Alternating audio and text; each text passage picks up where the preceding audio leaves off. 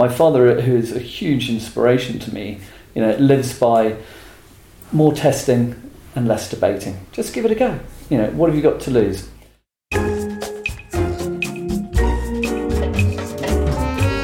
Welcome to the Lush Life Podcast. I'm your drinking companion, Susan Schwartz, and I bring you the how-to guide for living life one cocktail at a time. Thanks to my mother's love of martinis, the first words I spoke were shaken, not stirred, and I've been obsessed by cocktails ever since. Together, we'll learn from bartenders, brand ambassadors, distillers, and others why certain drinks are popular in certain cultures, how to make the perfect old-fashioned, when to shake and when to stir, and so much more. Hear that sound? It's time to cozy up to the bar and let the fun begin. Who applies to Harvard when they know they have no chance of getting in? Today's guest, that's who. And of course, Tom Took Hastings, founder of the non-alcoholic Spirit Virago, wowed them in every way and succeeded in winning a place to one of the most exclusive programs in the world. It's not a surprise. Tom has succeeded in almost everything. From winning the design prize at school, to cooking for shakes, to writing books on vodka jelly. Now that his sights are set on conquering the drinks world, watch out. He's here today to tell us how he got his drive. So I was very lucky to grow up in the Cotswolds. So grew up in a teeny little town just outside Cirencester amongst the rolling hills. So very sort of idyllic English countryside. And did you go to school there and were you a tiny school, that kind of thing? Yeah, well, it was. I wasn't that small school. I went to a very Victorian prep school, which has since closed down a long time ago. All boys? There were a few girls, but the headmaster did used to say, "For girl, read boy." So you were just treated as children. Everybody was the same. I'm not even sure what that means. Well, it was like, he almost wasn't prepared to admit that there were girls. It was just like, you're all children and just get on with it, I don't really care. Oh, that's good. Yeah, that's so good. Sexual equality in some ways, or complete and utter pig-headedness. I never was quite sure which. And then did you think about the drinks business when you were young, or is this something new? No, I think I've always been a dreamer, and I was an entrepreneur at prep school, which I actually got into quite a bit of trouble for. We weren't actually allowed to have money. It was a wonderful idea, a great bit of marketing. It was Lloyd's Bank, and I remember it now, we had checkbooks. Age sort of 8, 9, 10, you had your own checkbook, and you could write checks on things, and it got you to understand money. And the headmaster who kept the ledger would keep it, and we always said there was VAT, which stood for Volvo Added Tax, because he always drove a Volvo, and I'm sure he charged for our banking as well. But I created a few things which I sold. I've been a marketing man a lot, so I used my elder brother to push the product. So I created balsa wood airplanes, and I gave one to my brother. So as an older boy, he drove the interest and excitement. And then I made them myself. And you literally bought balsa. And how did you make these? It was a fantastic business model that I actually got my mother to buy the balsa, thinking that I was keen on the airplanes. My brother did the marketing, and I sort of sold them for 100% profit.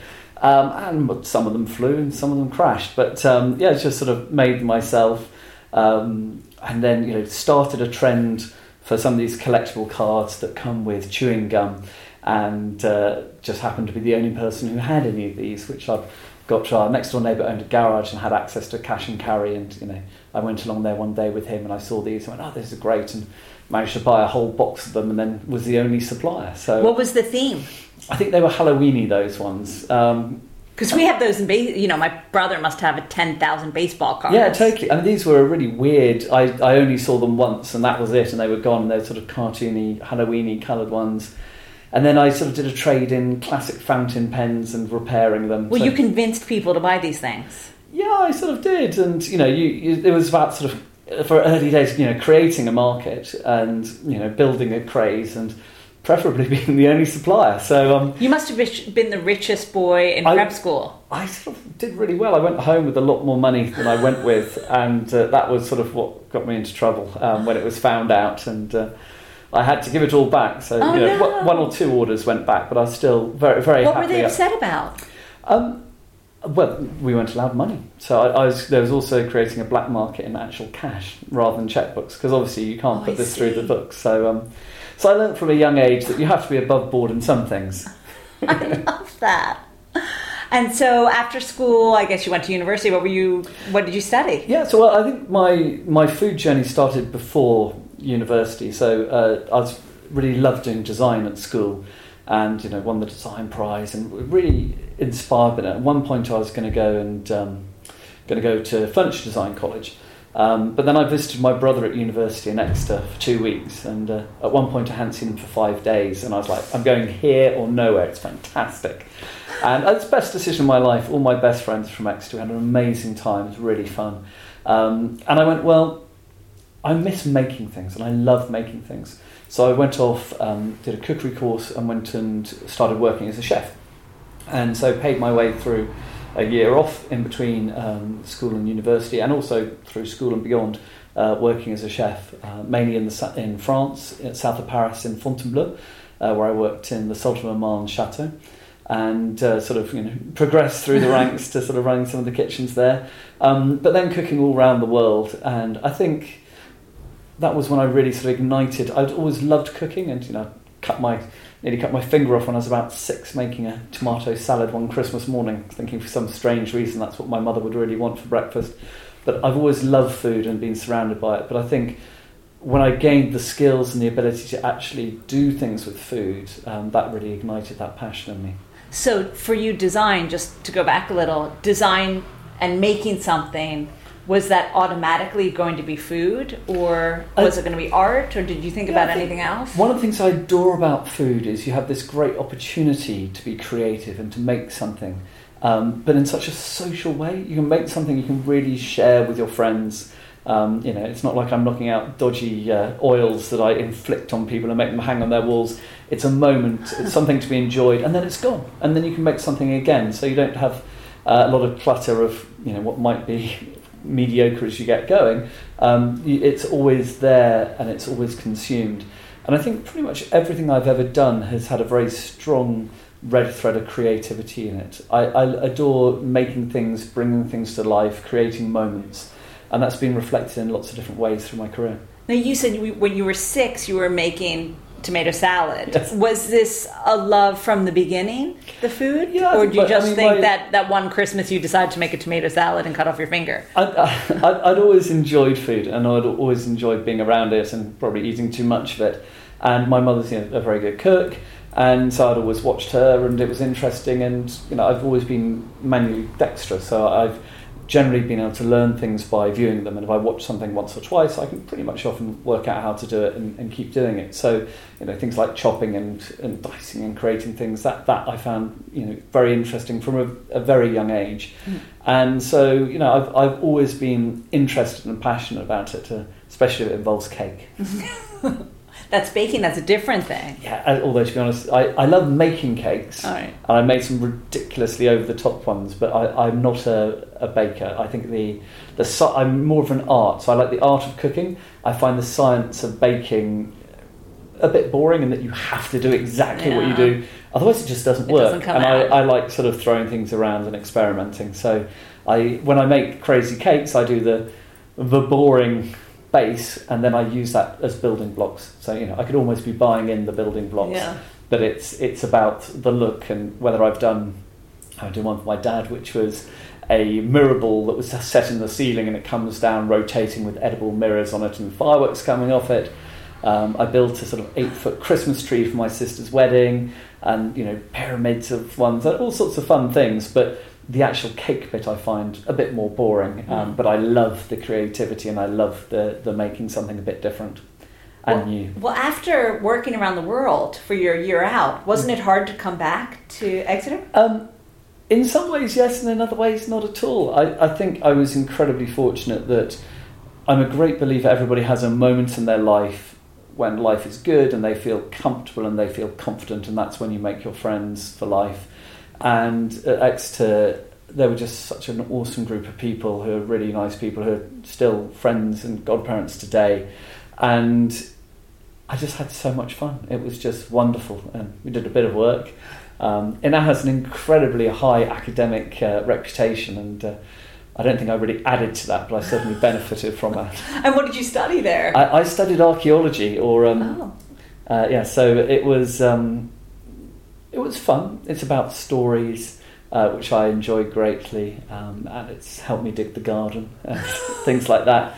But I don't think the career as archaeologist, whilst Indiana Jones is a very attractive role model, the reality is it's pretty hard graft for a very underpaid job to find out about the past. But I still am fascinated by it, but I just didn't see a sort of a lifelong career in it. So you have this honours degree in archaeology. Where do you go from there? Well, yes, and it was an honours degree, which I got by doing Spanish as well, which I very nearly flunked, unfortunately, but I managed to scrape through. And I think in America, when you say you've got honours, it actually means you're top of the class, whereas I sort of scraped through on that. And I had that sort of moment of, right, well, what to do? And you have the milk round interviews, you've been to university, you've got a degree. Do you want to be a banker? Not really. Do you want to be an accountant? Not my thing. A lawyer? No. What are you going to do? And I come from quite an entrepreneurial family, so I've always grown up in an environment where there's a huge belief that you can, and that you can do things. And my father, who is a huge inspiration to me, lives by more testing and less debating. Just give it a go. What have you got to lose?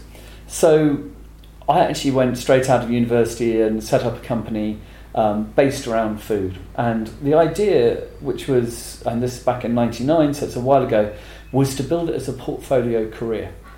So rather than relying on just one stream of income, to have various things which would complement each other and work together. So I was cooking, which was a good way to actually get real hard cash in through the door.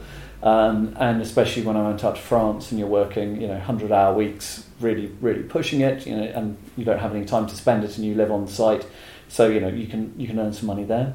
I loved the writing. That was great fun. And of course, when you've been working for a sultan and you're writing books, you can then charge your private clients more money. So again, the whole portfolio thing was starting to work, that it was bouncing off each other. And I started up a .com. Unfortunately, it was right as the .com bubble exploded. So I was just in time to get no investment and no money from it. But I had a site called cookingbynumbers.com. You put in the food you had, and it told you what to cook and how to cook it. And then it took you through the skills. And it was an idea before its time. Hardly anybody had a laptop. And there were certainly no computers in kitchens and no apps. And I often sort of wonder if I'd actually brought it out at the dawn of the app revolution, whether I could have had a second bite. But I was busy then, so I moved on. Well, you said that you were writing books.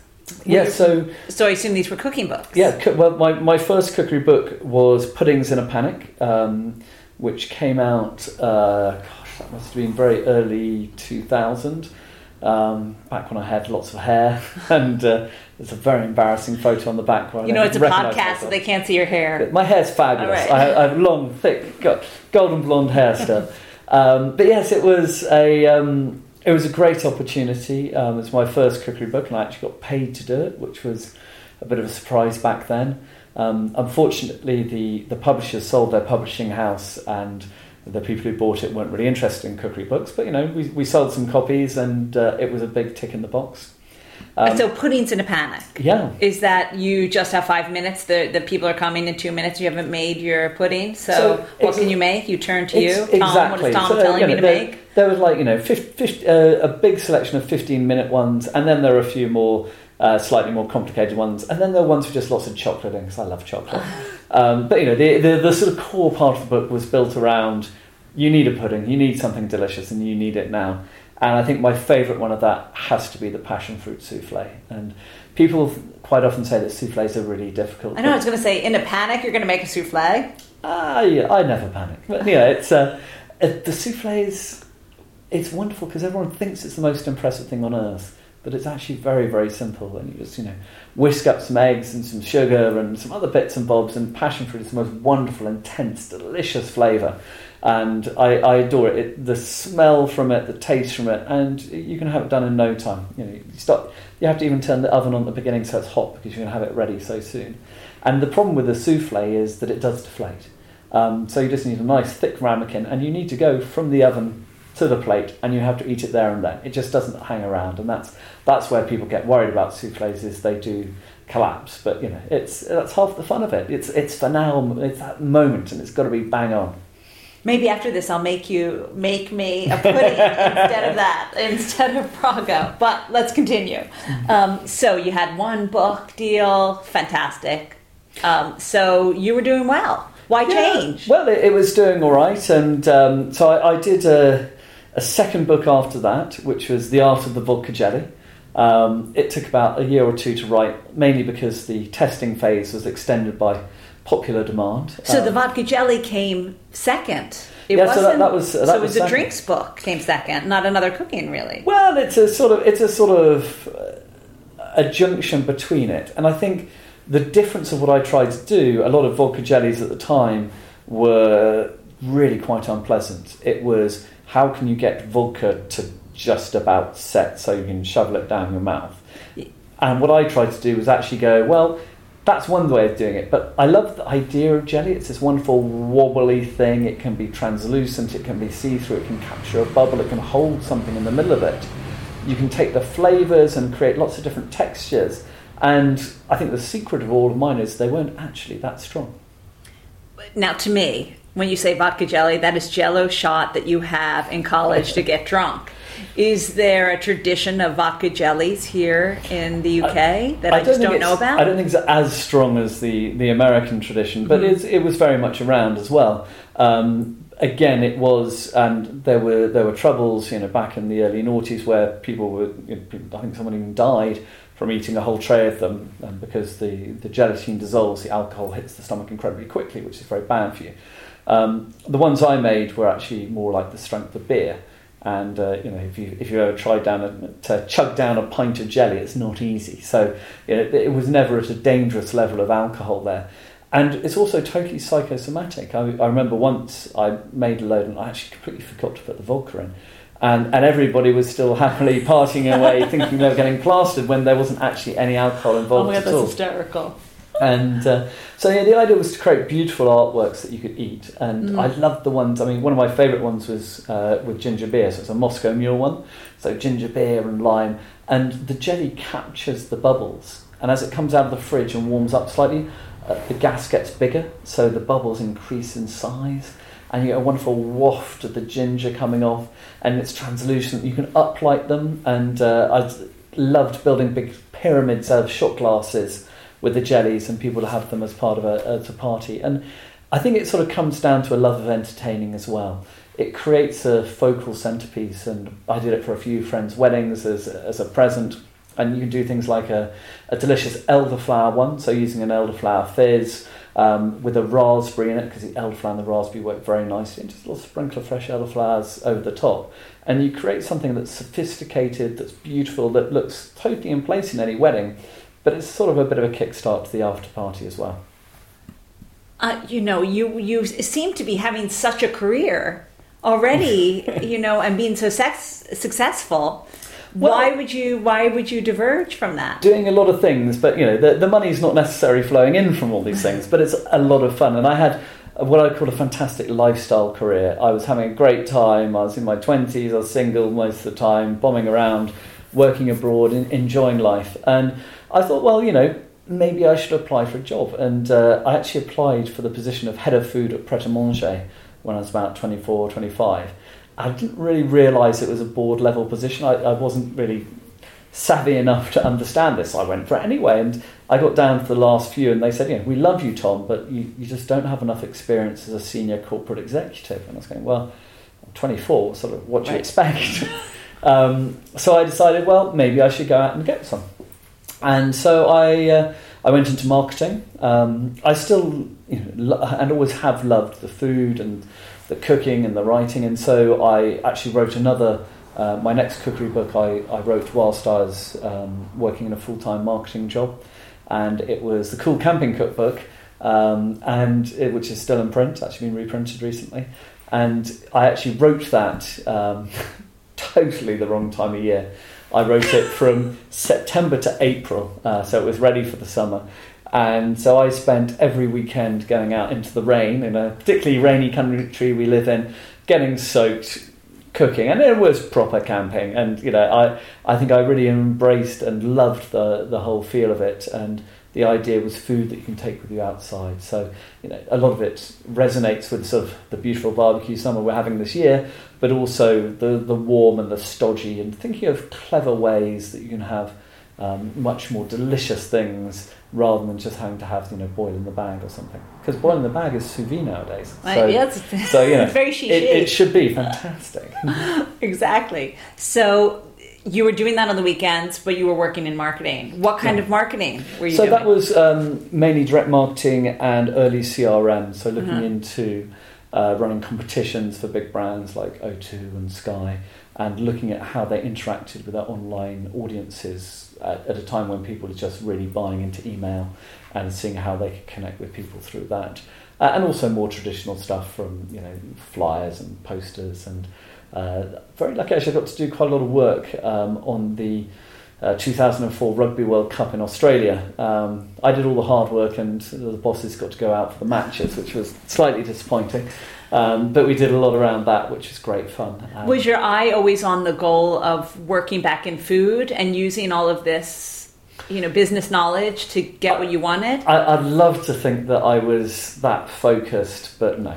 I had a feeling you were going to say that. I think I tend to sort of not wander around, but look for creative avenues and opportunities. I've always had something on the side, at some type of company, whether it be writing the cookery books or starting up a shirt company or various other things. And for me, that's a very important creative valve. So it might not even be for money, it might just be because I like doing that type of thing. And I did some TV presenting around sort of food and luxury, and I did it mainly because I really enjoyed it. And I did a wonderful programme on white truffles in Alba, which was amazing. It's a long weekend in Tuscany, just as the sun's sort of ticking off the end of the summer, zooming around in an open-top Italian sports car, drinking fine wines, eating amazing foods, really immersing yourself in it. And I spent every penny I was paid for that on truffles. But That's what a does. weekend, and you actually get a video of it to take home. So, not necessarily commercial, but great fun. And I think enjoying what I do is quite important to me. And so, I worked incredibly hard in the marketing, but it wasn't really where I wanted to be, and the opportunities to grow weren't necessarily what I wanted. And so I moved from there into a interiors accessories company, making luxury interiors accessories in the Cotswolds, to help out on their sales, marketing, and sort of help them with their turnaround journey to really improve the company and help drive it forward. So I went there for a few years, and that was very successful. Really lovely people who work there. I'm very proud of my time there. They're still doing well. They're still growing, and the nice people who were there when I left, as far as I know, still working there. So that was a great time, and again, quite a shift to a different market, and I really enjoyed that market because there was a large amount of creativity. So I actually did some product design. So going back to what I was doing at school and thinking of doing as a career, I actually got to do some more product design, which is something I've always enjoyed greatly. And even now with the drinks company, I'm having a lot of fun making the little toys that go with it, from bottle openers and boxes and things like that. So I do love a bit of product design. So I had a great time there. When did you decide it was time to go out on your own? Well, after that, I sort of had a little look around, and I did some sales and marketing with some guys in the food space. So food, sales, marketing all together. That's felt right. They were looking at doing a management buyout of one of the clients. Didn't really work out, and they went off to set up a food brand, and I moved in a different direction. Fortunately, that's not sort of innocent or something. Oh, yeah. But they actually, Barney and the guys are doing incredibly well. They got a really cool product called Fuel 10K, and they're doing really well. But that was a bit after we parted ways, so I wasn't invited into that one. But they're doing awesomely well, which is brilliant news. No Breaking Bad moment. No, not having a Breaking Bad moment on that. And I was, in my early 30s. My father had been finished off, he'd sold his company and done another project, wasn't quite sure what to do. And we'd always wanted to work together, and I've always been very close to him, but I never wanted to be daddy's little boy who's just there because of who you are. And we had a chat about it, and we're thinking, well, I'm in my 30s now, I've proved myself in business a bit, and he was interested. So we set up a company called All About the Idea, and we started doing creative marketing together. And so we worked for big brands like Coke, Diageo, few drinks companies there, and Nokia and IHG, and more recently people like Lidl. And so we had a lot of fun doing big experimental stuff, big events, crazy ideas, stunts, and that sort of stuff. And I loved that because that was all about creativity. And the company was called All About the Idea, and it sort of did what it said on the tin, really. And what we wanted to do was to bring that creativity to people who sometimes didn't have it in-house. And a book came out of that, right? It did indeed. So I wrote another book, this time a sort of business book, I suppose you'd call it, called It's All About the Idea. And that, good bit of marketing. And that was very much about distilling the question that we got pretty much every time we pitched or talked to people, which was, how do you come up with all this stuff? And whilst there's a certain amount of it is who you are, there are also a lot of ways that you can pull the best out of your teams and come up with ideas for yourself. Kind of a recipe for being creative, right? Kind of a recipe for being creative. So again, a different kind of cookbook, but a cookbook. Indeed. And actually there's a bit in there which is marketing for accountants. So it's a recipe for accountants. So I'm sure there's some very creative accountants out there, and there's probably even more creative accountants in prison. But, not necessarily the right industry to get creative If they're caught. Yeah, if they're caught. If they're really good. Then they're not that. Then they probably work for the government. But no, we came up with this idea that you could actually break it down into the different elements and how they all work together. So again, creating a real recipe, but something that can be understood by people who aren't naturally creative or don't necessarily see that as part of their day-to-day role. So you got it now, I think. Time to tell me about Borago. Yeah, and then after 10 years of working together, we had a very amicable break. It's time to move up. And I think it was all sort of fueled. I was very lucky that I got a scholarship to go to Harvard Business School to do their advanced management program. And I got through the Worshipful Company of Marketeurs. And they're a London city livery. And the city livery is all about charitable giving, supporting, and I'm a member of the Marketeurs, which is the marketing industry's city livery. And they had this great opportunity. And it was endowed by Professor Martin Davies, who went himself and had a very successful career on the back of it. And I applied for it and went through. The first round, I sort of realised I didn't tick any of the boxes that you needed to go. So you needed to have had 20 years of senior management experience. Well, I'm still late 30s here, so that's not quite true.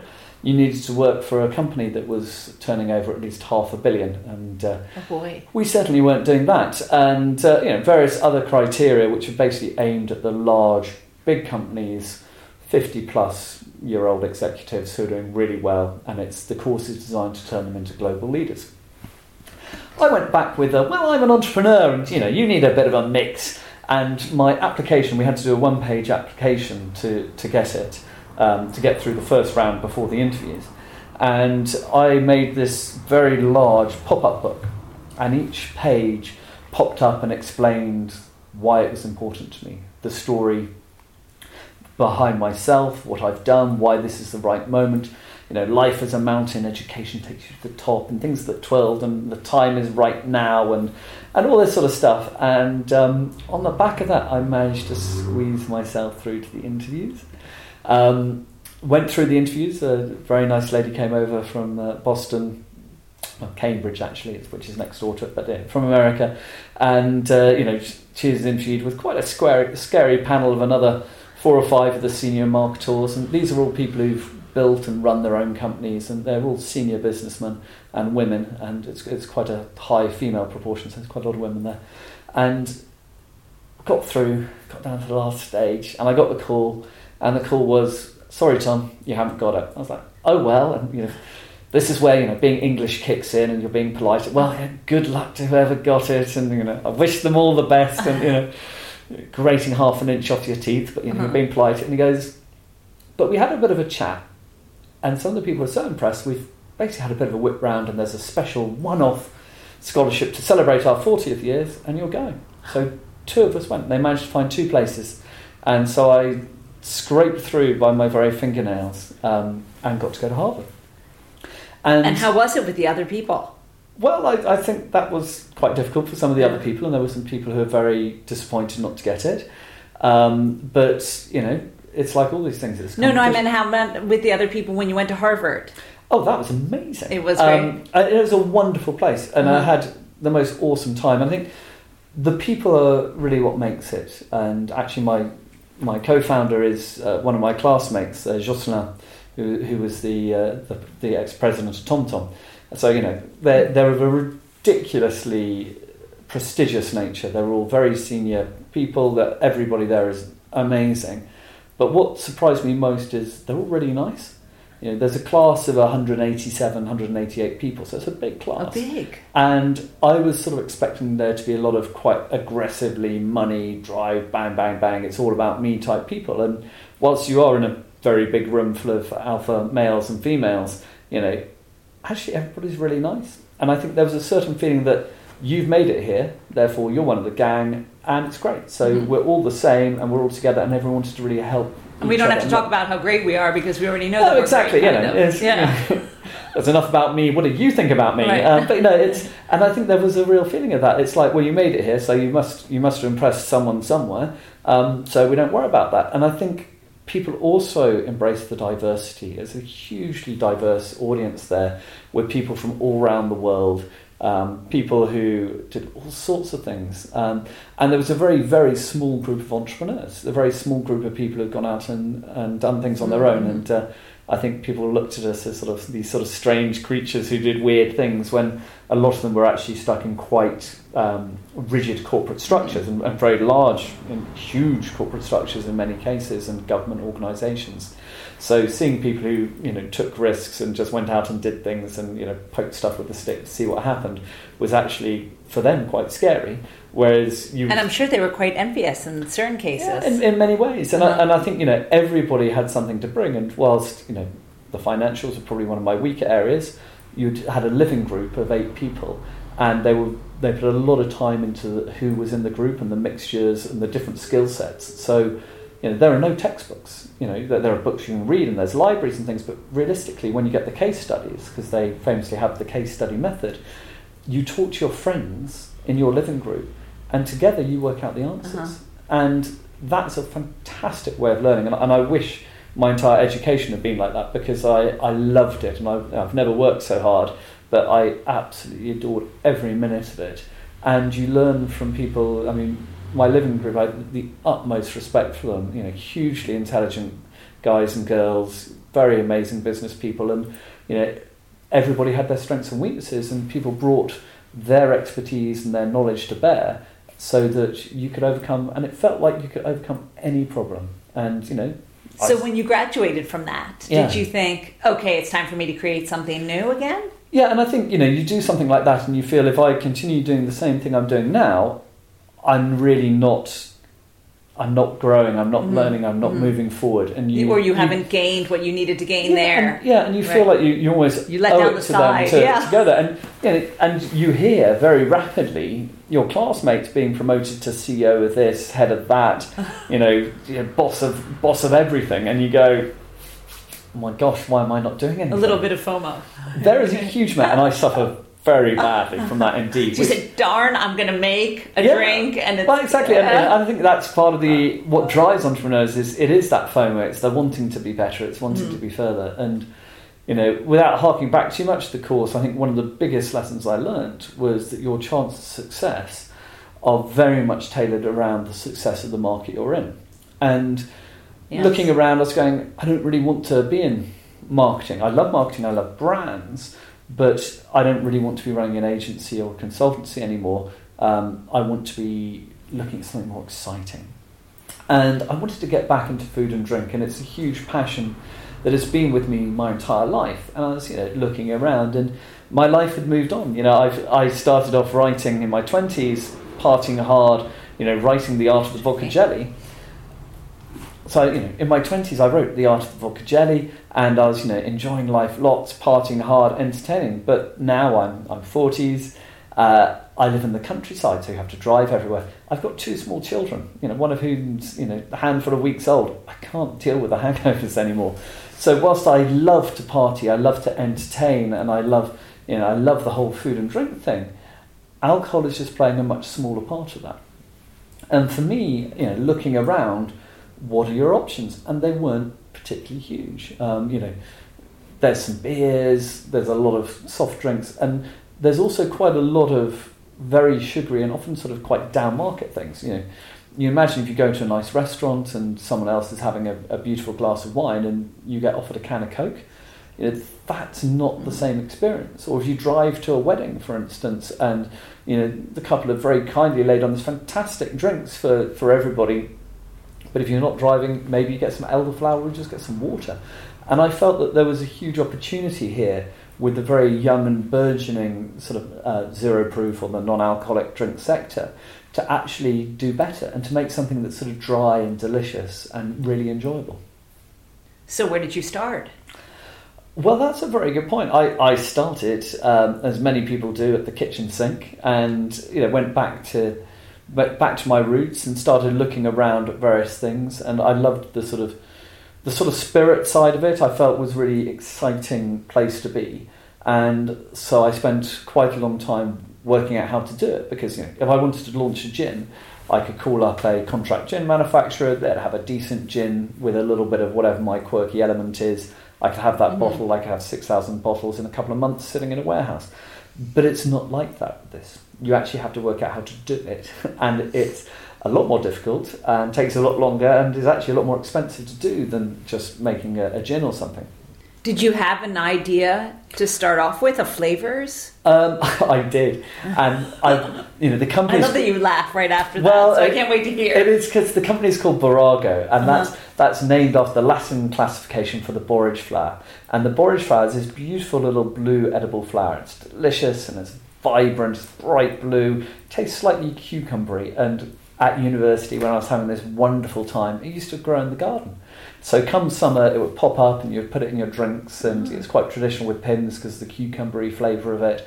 And for me, it was like this sort of memory of enjoyment and a perfect moment. And I wanted that to be absolutely bang at the centre of the drink. Unfortunately, when I processed it, it tasted horrible, so I had to go.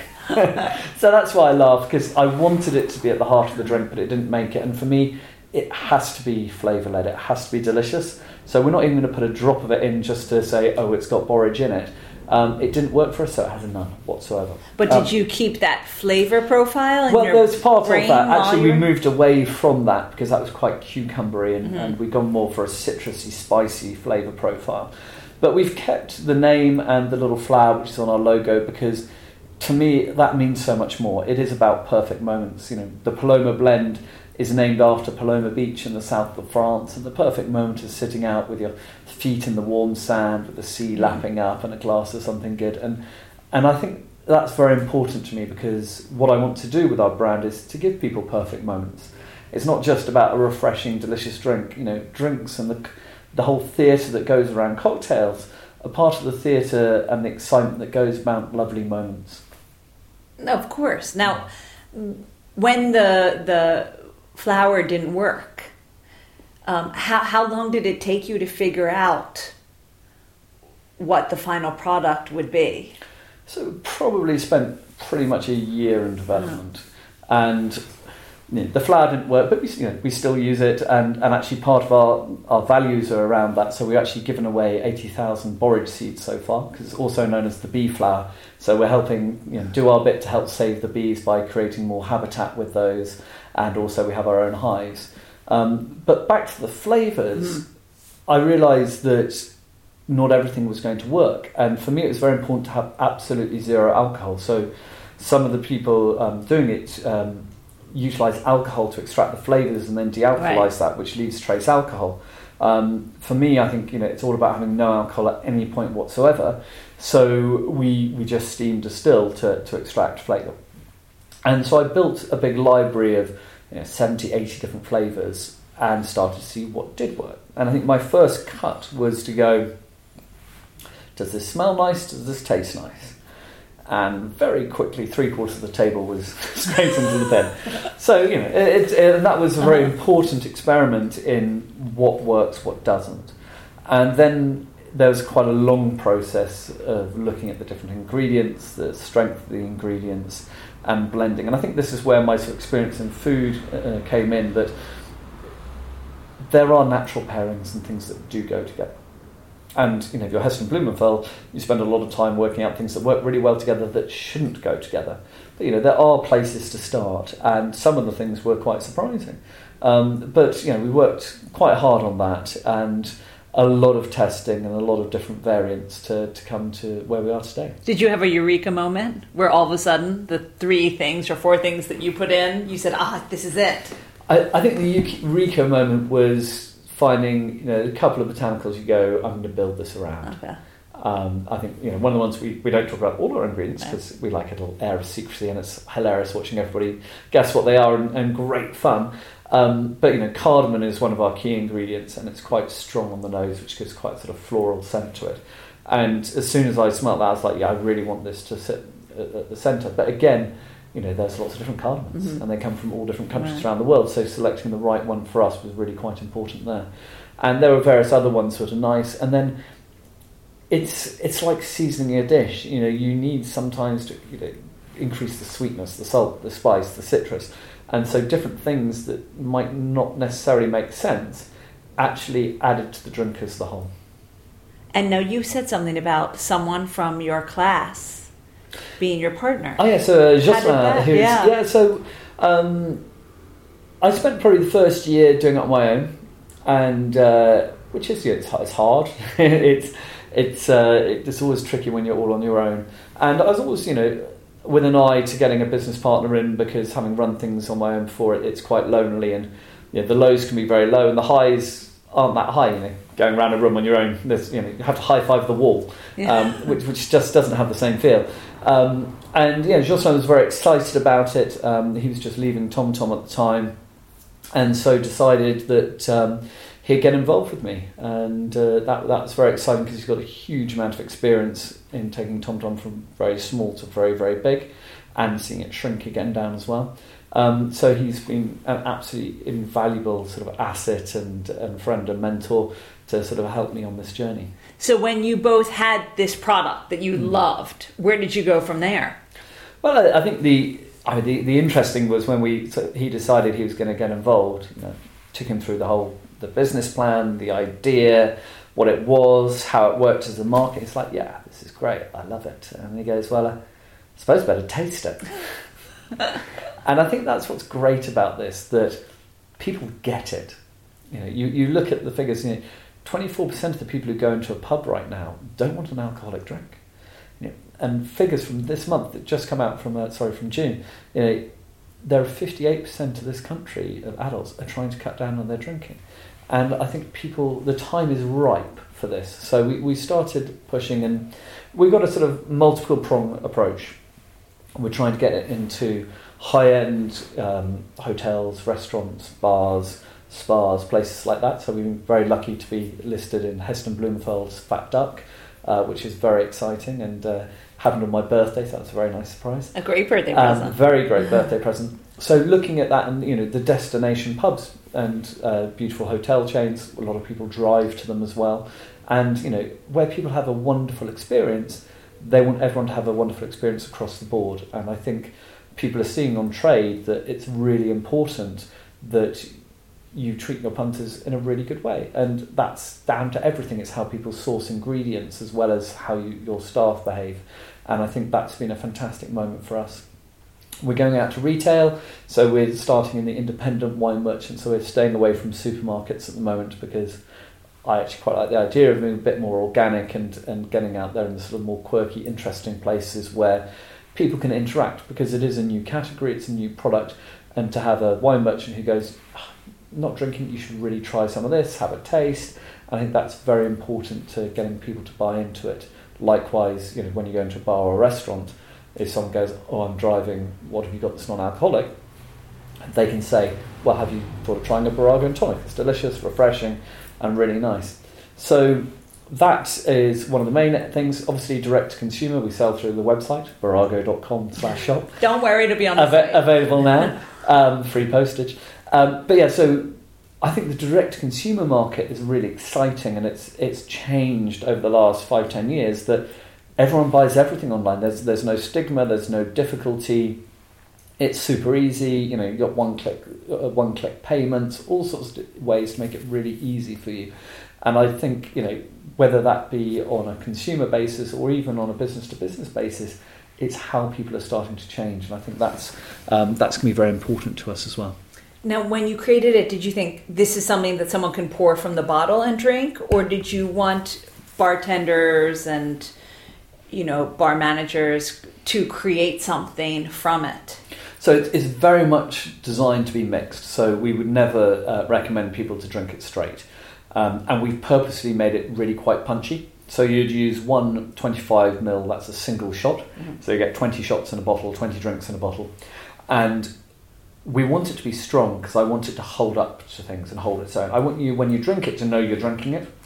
So if you have it with tonic, it feels it's there. It doesn't dilute the tonic too much, so you get lots of bubbles still, but you can really taste it. And when you put it into cocktails, it'll hold up to strong flavours like apple juice or pink grapefruit or yuzu, which is fantastic, and it's like sort of funky oriental citrusiness that's slightly strange but mildly addictive. And things like that for me are where it's exciting, and what I love is when people take it and make it their own. So yeah, we have little recipe books and things, so more recipe writing, where people have some suggestions, but I love to see what people do with it, and and people are starting to use it with food as well, which is fun. That's fabulous. In fact, you've made me so thirsty. Should we go make some cocktails from it? Yeah, that sounds delicious. All right, cool. Thanks. Thank you very much. We ended the chat with a Borago, tonic, and basil.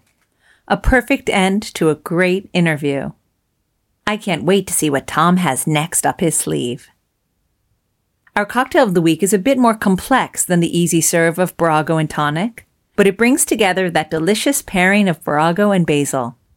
So get your pens ready, as it's time for our cocktail of the week. Our cocktail of the week is the Green Fizz, a basil brew with Borago as its base. Place 50 ml of Borago, 25 ml of lemon juice, and 25 ml of basil syrup in a shaker. Then fill with ice and shake. Double strain into a 10-ounce rocks glass loaded with crushed ice. Then garnish with 2 fresh basil sprigs. Top with a borage flower if you have one. The green and blue go so well together, plus it's tasty.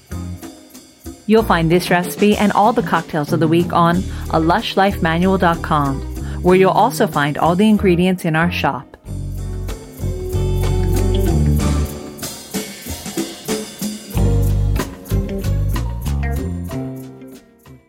Are you coming to London the week of October 1st through 7th? Then you have to experience London Cocktail Week. Buy a digital pass and you get £6 festival cocktails in 300 of London's best bars. You get first look access to pop-ups and parties, and free unlimited entry to the Cocktail Village in Shoreditch. I'll be there. Next time on Lush Life, we meet 2 Dutch twin sisters who are playing the mixers game and winning. Ask Richard Branson. Until next time, bottoms up. Thanks for listening to the Lush Life podcast, the sister of A Lush Life Manual. For more information and links to everything you heard, plus a bit more, please visit alushlifemanual.com. Always remember the wise words of Oscar Wilde. All things in moderation, including moderation. And always drink responsibly. Okay, I said that last part. Theme music is by Steven Shapiro and used with permission. Lush Life is produced by Evo Terra, and I'm your hostess, Susan Schwartz. I'll see you at the bar.